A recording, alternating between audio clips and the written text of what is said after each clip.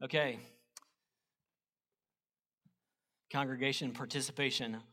Who can tell me, who remembers what we've been talking about this month? Anyone? Jesus. That's good. Yes, kind of. I didn't anticipate that. That's always the right answer. How can I say no to that? What specifically, maybe? Okay, so this is really, for a pastor preacher, this is kind of an embarrassing question. When you ask people, what have we been talking about? Because they may not remember. But here's the ironic thing, okay? The ironic thing, as I ask that question, is that we've been talking this month, in kind of this month between series, we've been talking about remembering. So it's kind of a trick question and kind of an ironic question. What have we been talking about? We've been talking about remembering, and we've been talking about our bad memories. That's kind of where we've been. We're forgetful people. I am a forgetful person. And one of the things I absolutely always forget and hate it when I forget is computer passwords. We were trying to set up a new gaming system at our house yesterday, and you had to have email accounts, and you had to set up sign-in names, and I nearly lost my religion. So frustrated because of passwords. Some of you are chuckling because I asked you for help. I hate passwords. I cannot. There are too many, and there's too many different combinations. I hate it.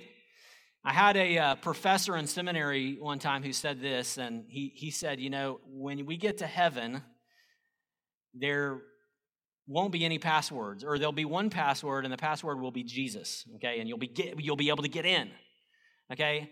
But hell will be full of passwords that you can never remember.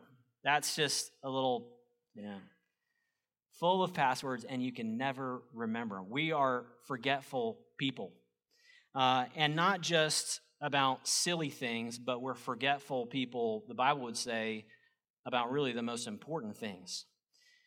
And so 2 weeks ago, I took us to 2 Peter, where the Apostle Peter said, I want to remind you of some things that you're forgetful about. So you can go back and listen to that. But he reminded the believers of two things. One, that God was working among them, that he had given them everything they need for life and godliness, and also that they needed to put forth some effort in following Jesus, right?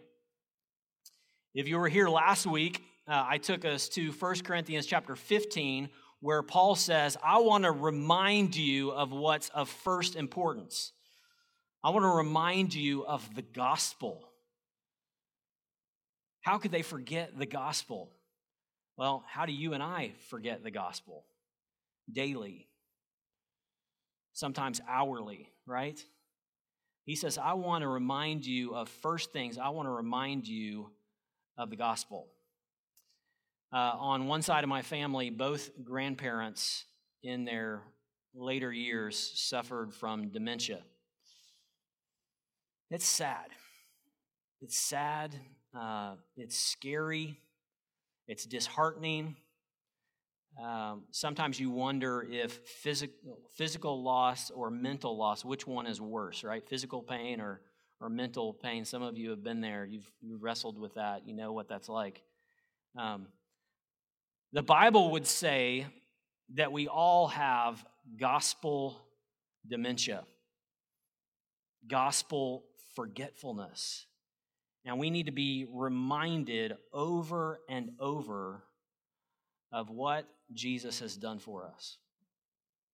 So some of you have been over in the office building. You've come and visited me, been in my office or whatever, and lots of people, when they come in, they comment that, Ross, do you realize that your keys are still in the door here? Because that's my memory thing. That's how I remember where my keys are. I just leave them in the office door, and people are always scratching their heads about it. Why do you do that? Well, I do that because that helps me remember. I know where they are because I'm forgetful about little things like that. So that's this device, that's this thing I've done to not forget where my keys are. Right now, I don't do that at home. When I get home and in the front door, I put them somewhere else. But at my office, I always just leave them in the door. I figure, if Jody or Jay or Katrina or someone come by and steal my keys, they'll probably give them back, But that's my device. Here's the help this morning. God has given us a memory device to be reminded regularly of the good news. And guess what that memory device is? The Lord's table. The Lord's table that lately we actually for all of 2019 have been participating in weekly, regularly. Communion is a memory device. Jesus has given us this reminder to be repeated over and over to remind us of the good news of Jesus, okay? So this morning, I want to take us to this most frequent passage about communion, 1 Corinthians chapter 11. So if you've got it, stay there. And if you haven't gone there yet, go there with me, 1 Corinthians chapter 11. And we're going to look at some parts of chapter 11 that, to my chagrin, to my guilt, conviction, we don't talk about enough when we set up communion, okay? This passage today, this passage that I've looked at this week, really presses in on us, okay? It really gets personal in some ways that I think I've personally neglected, and I think even as a church at CC, we haven't perhaps taken seriously enough, okay? It really presses in on us. So we're going to look quickly, albeit, but at verses 17 through 34. And we typically focus on verses 23 through 26 when we take communion. So I'm going to spend less time on verses 23 through 26. I'm going to spend more time on the preceding and then the post-seating. Is that a word? Verses 27 through 34, okay? I'm going to spend more on the front and the back, and then the middle, not as much because we're typically there, okay? So 1 Corinthians chapter 11, but I want to start, first of all, not in verse 17, but in verse 2, okay? Because I think it sets it up, and some things here we need to talk about. So verse 1, Paul says, "Be imitators of me as I am of Christ." But verse 2 says this, "Now I commend you because you remember me in everything and maintain the traditions even as I delivered them to you." Let me read that one more time, okay? "I commend you because you remember me in everything and maintain the traditions even as I delivered them to you." Now, right away, some of you perhaps, don't like the word tradition. I mean, you're not a traditional person. In fact, you are looking for a church, and you've maybe found a church, and you're like, I like it because it's not traditional. So here's the bad news for us this morning, okay? Or it's really good news, actually, is Paul says, for a church to be a true church, you need to maintain the traditions. And honestly, there's not many of them, okay? Every family, and the church is a family. So lots of different metaphors for the church in Scripture, but it's called a body. It's called a family. It's called a holy nation. What else am I missing? But anyway, the church is a family, and all families have traditions, and the church for 2,000 years has had two traditions that it has really taken seriously. And those traditions are, as you can probably guess, baptism and the Lord's table. Now, there are parts of the Christian family that have more than two traditions, okay? If you grew up in a Roman Catholic context, they don't just have two sacraments or two ordinances, but they have 7 traditions or 7 sacraments, okay? But most Protestants, for 2,000 years, have practiced two traditions. And you can't be a true church without maintaining these traditions.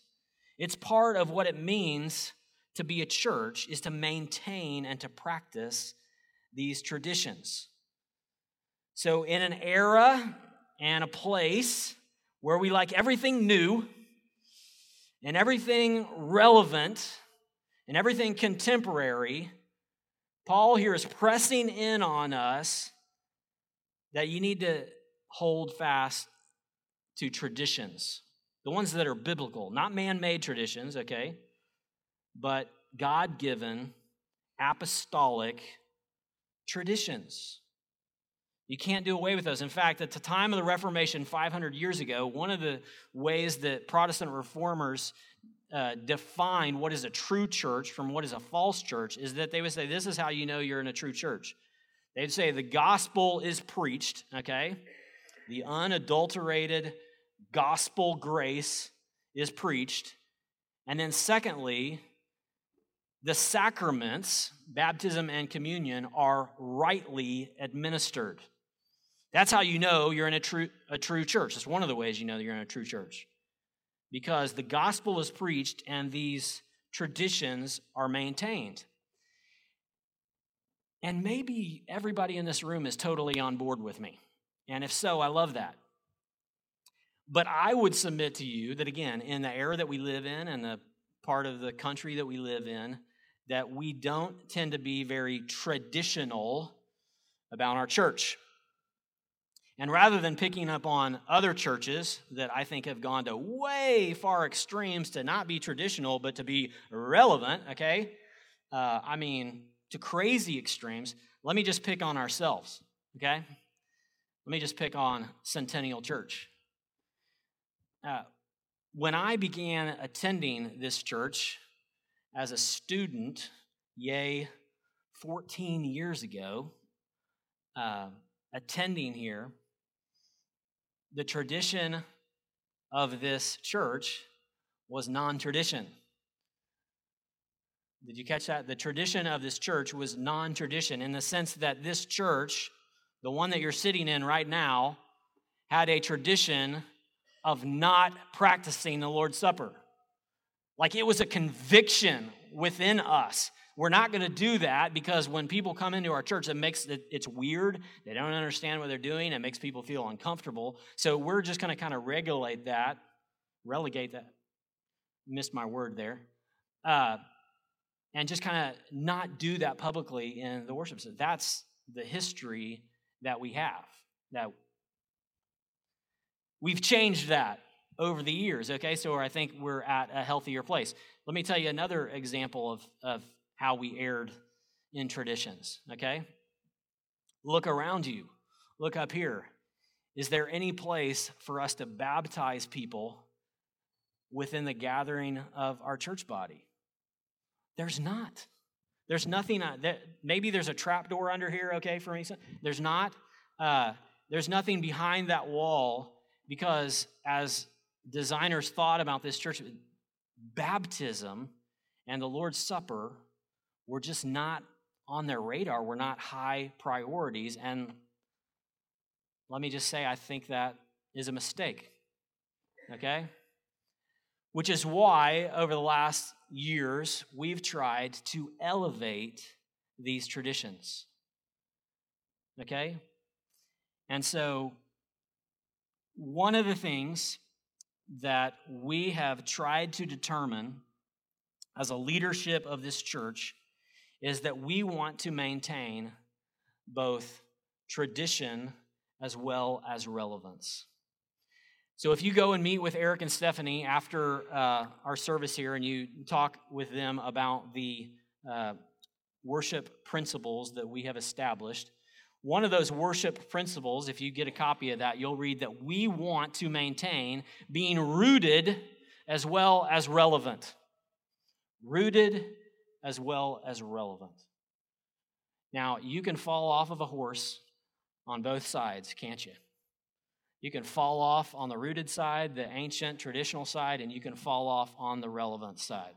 But what we want to try to do is put our stake in the ground and say tradition, biblical tradition, is good, and yet we don't live in the first century. We live in the 21st century. So we want to take these rooted traditions and practice them in the modern or postmodern world. Amen? Amen. I spent way too much time on that because I'm passionate about it. So now we got to go on to verses 17 and 17 through 22 and really fly through here, okay? This is where he begins the specific instructions to them about the Lord's Supper, okay? If you want to divide this text, verse 17 through 34, you can divide it like this. Verses 17 through 22 is the context. Verses 23 through 26 is the commemoration of the Lord's Supper. So context, commemoration, and then beginning in verse 27, we get the caution, okay? Context, commemoration, and caution. So let's read quickly verses 17 through 22, okay, the context. This is what was happening in Corinth about the Lord's Supper. He says, "But in the following instructions, I do not commend you, because when you come together, it is not for the better, but for the worse. For in the first place, when you come together as a church, I hear that there are divisions among you, and I believe it in part. For there must be factions among you in order that those who are genuine among you may be recognized. When you come together, it is not the Lord's Supper that you eat. For in eating, each one goes ahead with his own meal. One goes hungry and another gets drunk. What? Do you not have houses to eat and drink in? Or do you despise the church of God and humiliate those who have nothing? What shall I say to you? Shall I commend you in this? No, I will not." Okay, there's a lot here, okay, and it's a bit confusing. I'll give you that. And we don't have time to go into all the hubbub that was happening here, but suffice it to say, Corinth is not the model church, okay, particularly in this area. They don't have it all together, and in fact, how amazing is this, that in verse 17, he says, "I do not commend you, but because when you come together, it is not for the better, but for the worse." What is he saying? He's basically saying, you guys are having such a bad experience of church and getting along together that you might as well just stay home and kind of keep the door shut for a while. That's how bad this is. Now, where's the grace in that? The grace in that is, as I look here, I was like, you know what? Guess what?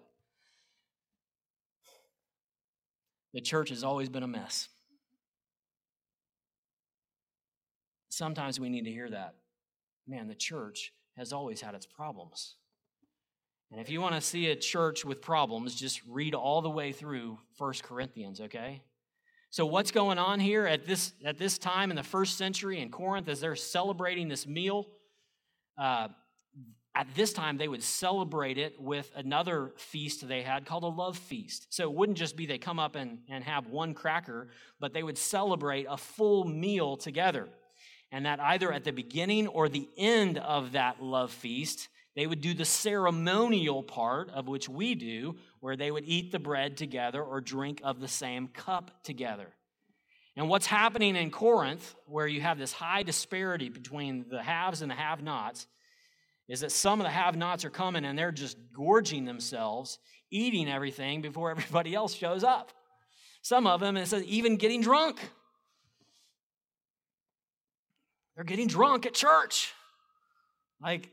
That's a pretty big deal. But in all of this conversation in 1 Corinthians 11, here's the main point that I want us to get to, okay? The main point, and this is where I say, I don't know that I have done an adequate job of saying that this communion meal is not just vertical, but this communion meal is incredibly horizontal. Because what is Paul so up in arms with them about? About their relationships with one another, about their selfishness, about their division. And it's because they have all this division and selfishness and infighting that he says the communion meal is just a disaster and reflects poorly upon Jesus. So what's that say for you and me? Folks, our relationships with one another are not incidental to the Lord's table. Our relationships with one another are not incidental to the Lord's table. In fact, all this infighting and stuff is just caused shame on the church and the gospel. And what we typically do, guilty, when we come forward to participate in the Lord's Supper, is we think about me and Jesus. Am I alone here? I mean, I'm leading the deal, okay? And I'm confessing that we don't adequately, often enough, think about not just the vertical, but the horizontal. How are my relationships with the people that I'm celebrating this meal with? And he's going to go on and caution us in the latter part of the chapter of examining ourselves. And a lot of that has to do not only with my own heart, but it also has to do with my relationships. And so there are times that when you have a strained relationship or you have an unreconciled relationship with someone in the body, you've been selfish towards someone or someone else has been selfish with you, and there's a barrier, there's tension there, then I think what he's implying is you need to do some work before you come to the family table. There's a place where Jesus says, if you're going to the altar and you know that someone has something against you, leave your gift at the altar and go and be reconciled with your brother or sister. And it's a similar kind of thought here in 1 Corinthians, as complex as it is. When we celebrate the Lord's table, we are not only remembering Jesus, we're also remembering that we are mysteriously, spiritually, organically related to the people that we are celebrating it with. And when those relationships are soiled, strained, in tension, then it's our duty to go and be reconciled as we worship or before we worship.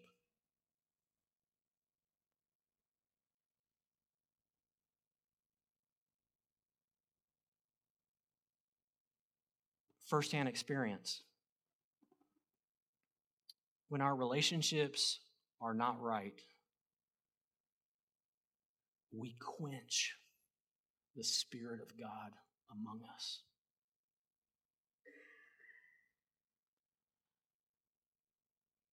Relationships are always going to be hard. There's always going to be struggles. Wherever there are people, there are problems. But when there are factions and division among us, the Spirit of God is quenched. And so he is saying, do the work. Get right. What he's not saying is, don't ever celebrate the Lord's Supper again. There's grace. He's saying, you're going to celebrate the Lord's table. There's grace for sinners. If you and I have to be completely clean and sinless to come to the table, then guess what? We'll never come to the table. So in the last 7 days, all of us have sinned against God and against one another. He's not saying you have to be sinless to celebrate the Lord's table. He's saying when these factions are not dealt with, you need to deal with the factions before you come and celebrate in unity at the table. Okay? We got to move on. Verses 23 through 26. Verses 23 through 26 is the commemoration. Okay? Quickly here. We read this often. For I received from the Lord what I also delivered to you, that the Lord Jesus, on the night when he was betrayed, took bread, and when he had given thanks, he broke it and said, "This is my body, which is for you. Do this in remembrance of me." In the same way also, he took the cup after supper, saying, "This cup is the new covenant in my blood. Do this as often as you drink it in remembrance of me. For as I have For as often as you eat this bread and drink the cup, you proclaim the Lord's death until he comes. Just a couple quick things about this language here. In verse 23, we see the exact same language for something that's really important that we saw last week in chapter 15 about the gospel. And if you were here, you remember that it was about receiving the good news that was delivered to us, okay? And here again, he uses this same language about communion because communion pictures the gospel. Christ delivered himself up for us, and we receive Jesus.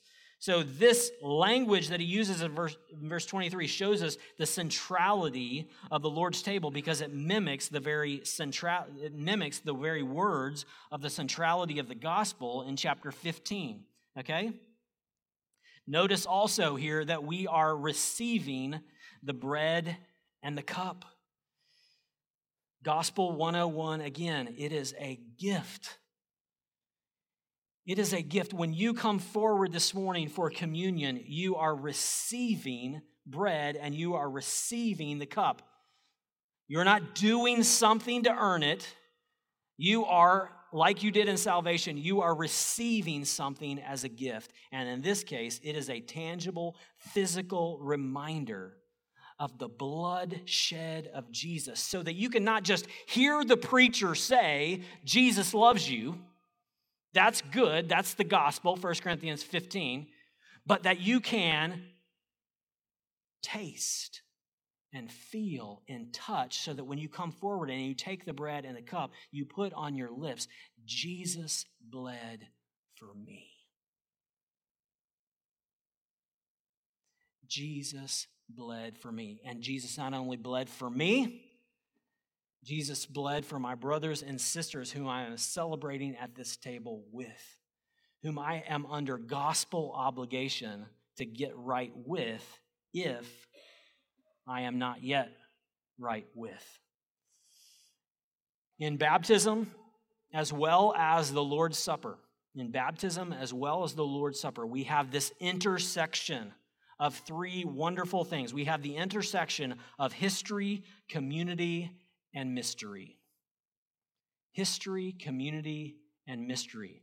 We are intersecting with history because when Jesus died for us, we are spiritually with him. When he was resurrected from the grave, we are identifying with what God has done in history. And we're doing that in community, and we're celebrating it in this one of two traditions, or both traditions, where God mysteriously works within this tradition to make us holy and sanctify us as his people. The Lord's Supper is the intersection of what God has done in history, that we are united as a community, and that Jesus is doing something, in fact, mysteriously, as we participate in this tradition. Very quickly, verses 27 through 24, the caution, okay? The caution. Whoever therefore eats the bread or drinks the cup of the Lord in an unworthy manner will be guilty concerning the body and blood of the Lord. Let a person examine himself then, and so eat of the bread and drink of the cup. For anyone who eats and drinks without discerning the body eats and drinks judgment on himself. That is why many of you are weak and ill, and some have died. But if we judged ourselves truly, we would not be judged. But when we are judged by the Lord, we are disciplined so that we may not be condemned along with the world. Let me stop right there, okay?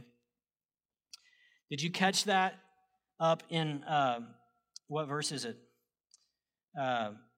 Verse 30. The seriousness of this. In verse 30, he says, you have not examined yourself. You have not been taking of this rightly. That is why many of you are weak and ill, and some have died. Now, when is the last time I preached that verse?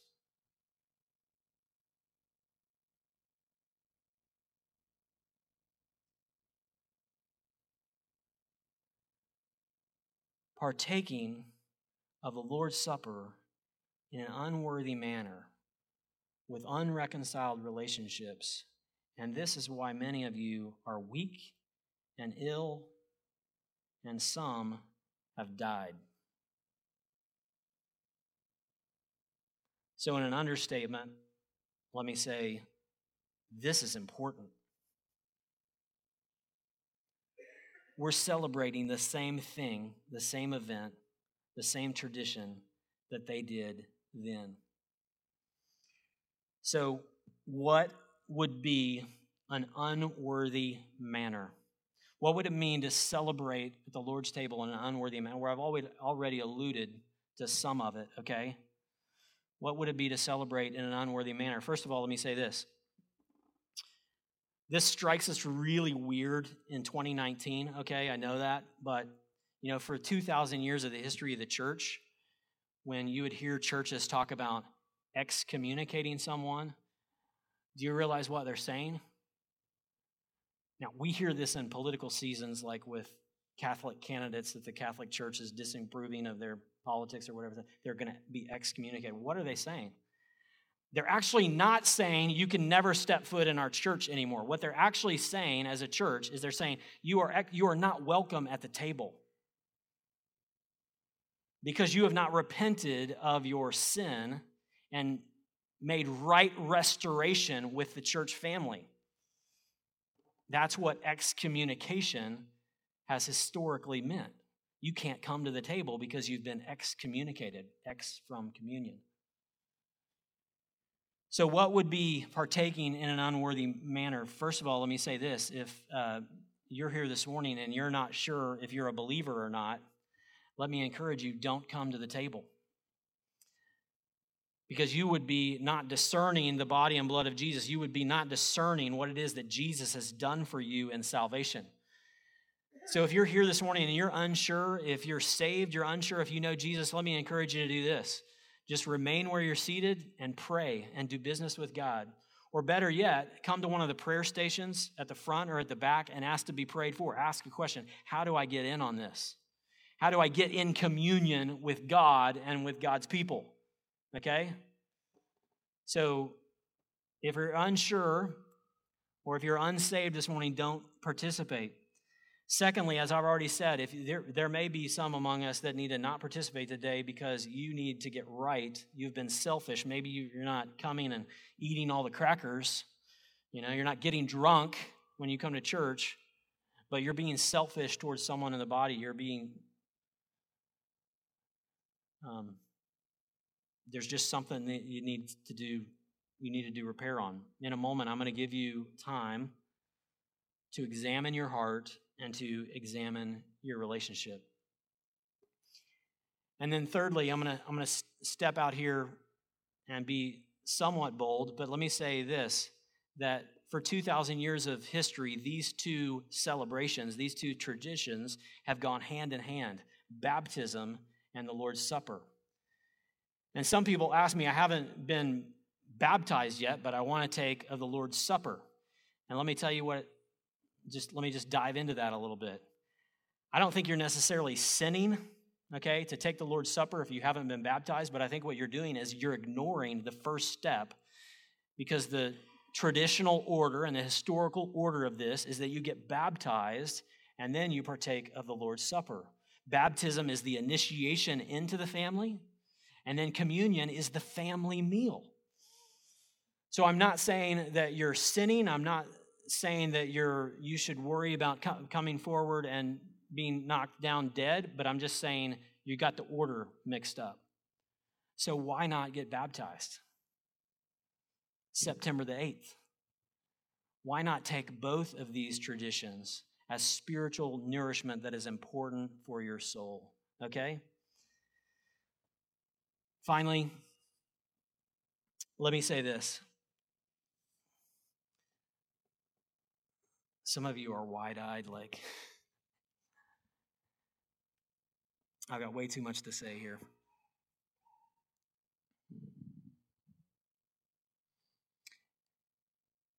We can't be a faithful church, a faithful biblical church, if we don't take seriously to maintain the traditions. I can't make an airtight case this morning that the Bible says you have to celebrate the Lord's table every week at worship. Okay, I can't make an airtight case on that. But let me just point to one verse, Acts 2:42, in the very first church. It says, they devoted themselves to the apostles' teaching, to the fellowship, to the breaking of bread, and the prayers. And here's a little homework, okay? And some of you are going to check me on this. I know you will, okay?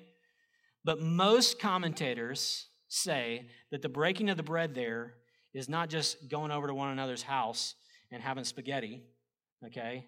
But they were breaking the bread together. They were remembering, they were celebrating this tradition. And that's what they were devoted to. So we've always been a church that's been devoted to the apostles' teaching, biblical doctrine, biblical teaching.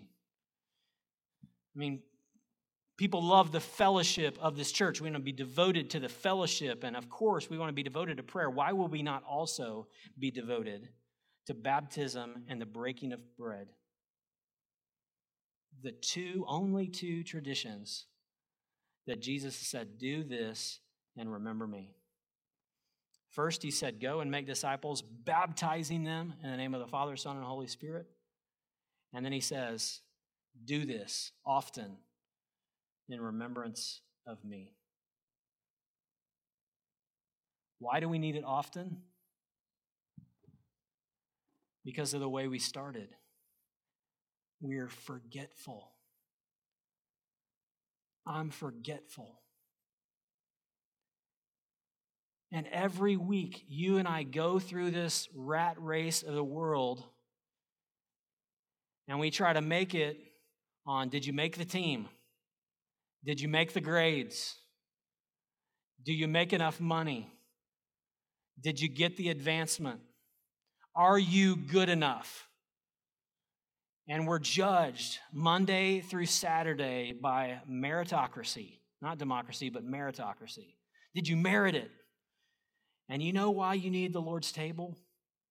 Because you need to come forward and you need to receive on your lips that Jesus' words, this is my body for you. This is my blood for you. And you didn't merit it this week. And you didn't forfeit it this week.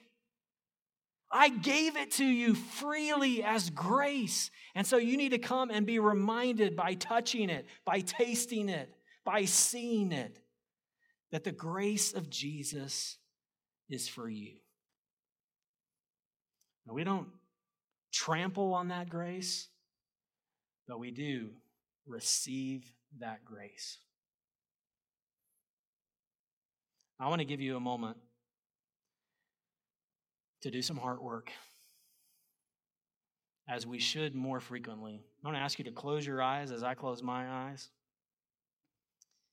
and take a moment to examine your heart and to examine your relationship and do business with God as the Holy Spirit puts things on your heart. Pledge to obey the Holy Spirit's leading.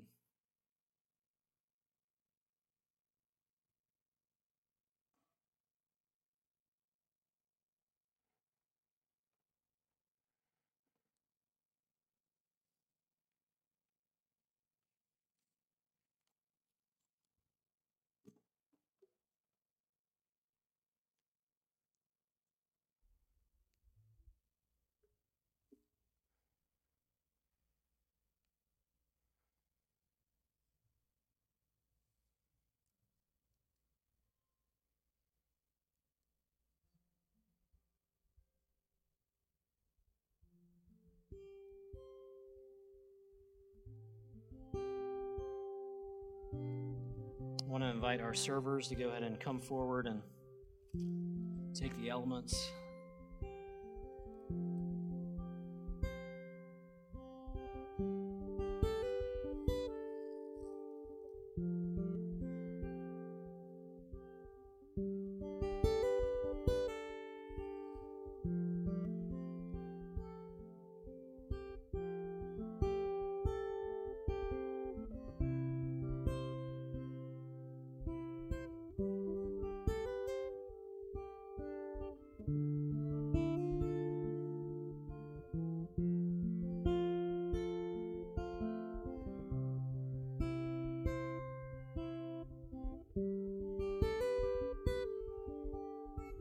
Would you pray with me? Father God, though the seriousness of this message and the tone of these words from the Apostle Paul are holy and serious, I pray, Holy Spirit, that you would also fill our hearts not only with the seriousness of this act of sacrament, but you would also fill our hearts with the joy of it. That you have sacrificed your Son, that Jesus has come to us, God in the flesh, perfectly obeying Monday through Saturday, Sunday too, the law that we could never obey, and sacrificing himself upon the cross to pay the penalty for our sins, shedding his blood for each and every sin of ours. God, thank you that you love us so much that you would go to such lengths to show your grace, to give us your grace through Jesus. And so as we partake in seriousness, we also pray, Lord, that the joy of the Lord would be in our hearts as we remember your incredible love for us to the extent of brokenness and blood. Mysteriously move in us this morning, mysteriously move in our hearts, vertically and through our hearts horizontally with one another as we remember. As they were eating, Jesus took bread and after blessing it, broke it and gave it to the disciples and said, "Take, eat, this is my body." And he took a cup, and when he had given thanks, he gave it to them, saying, "Drink of it, all of you, for this is my blood of the covenant, which is poured out for many for the forgiveness of sins. I tell you, I will not drink again of the fruit of this vine until the day when I drink it new with you in my Father's kingdom." Thanks be to God. Come and celebrate.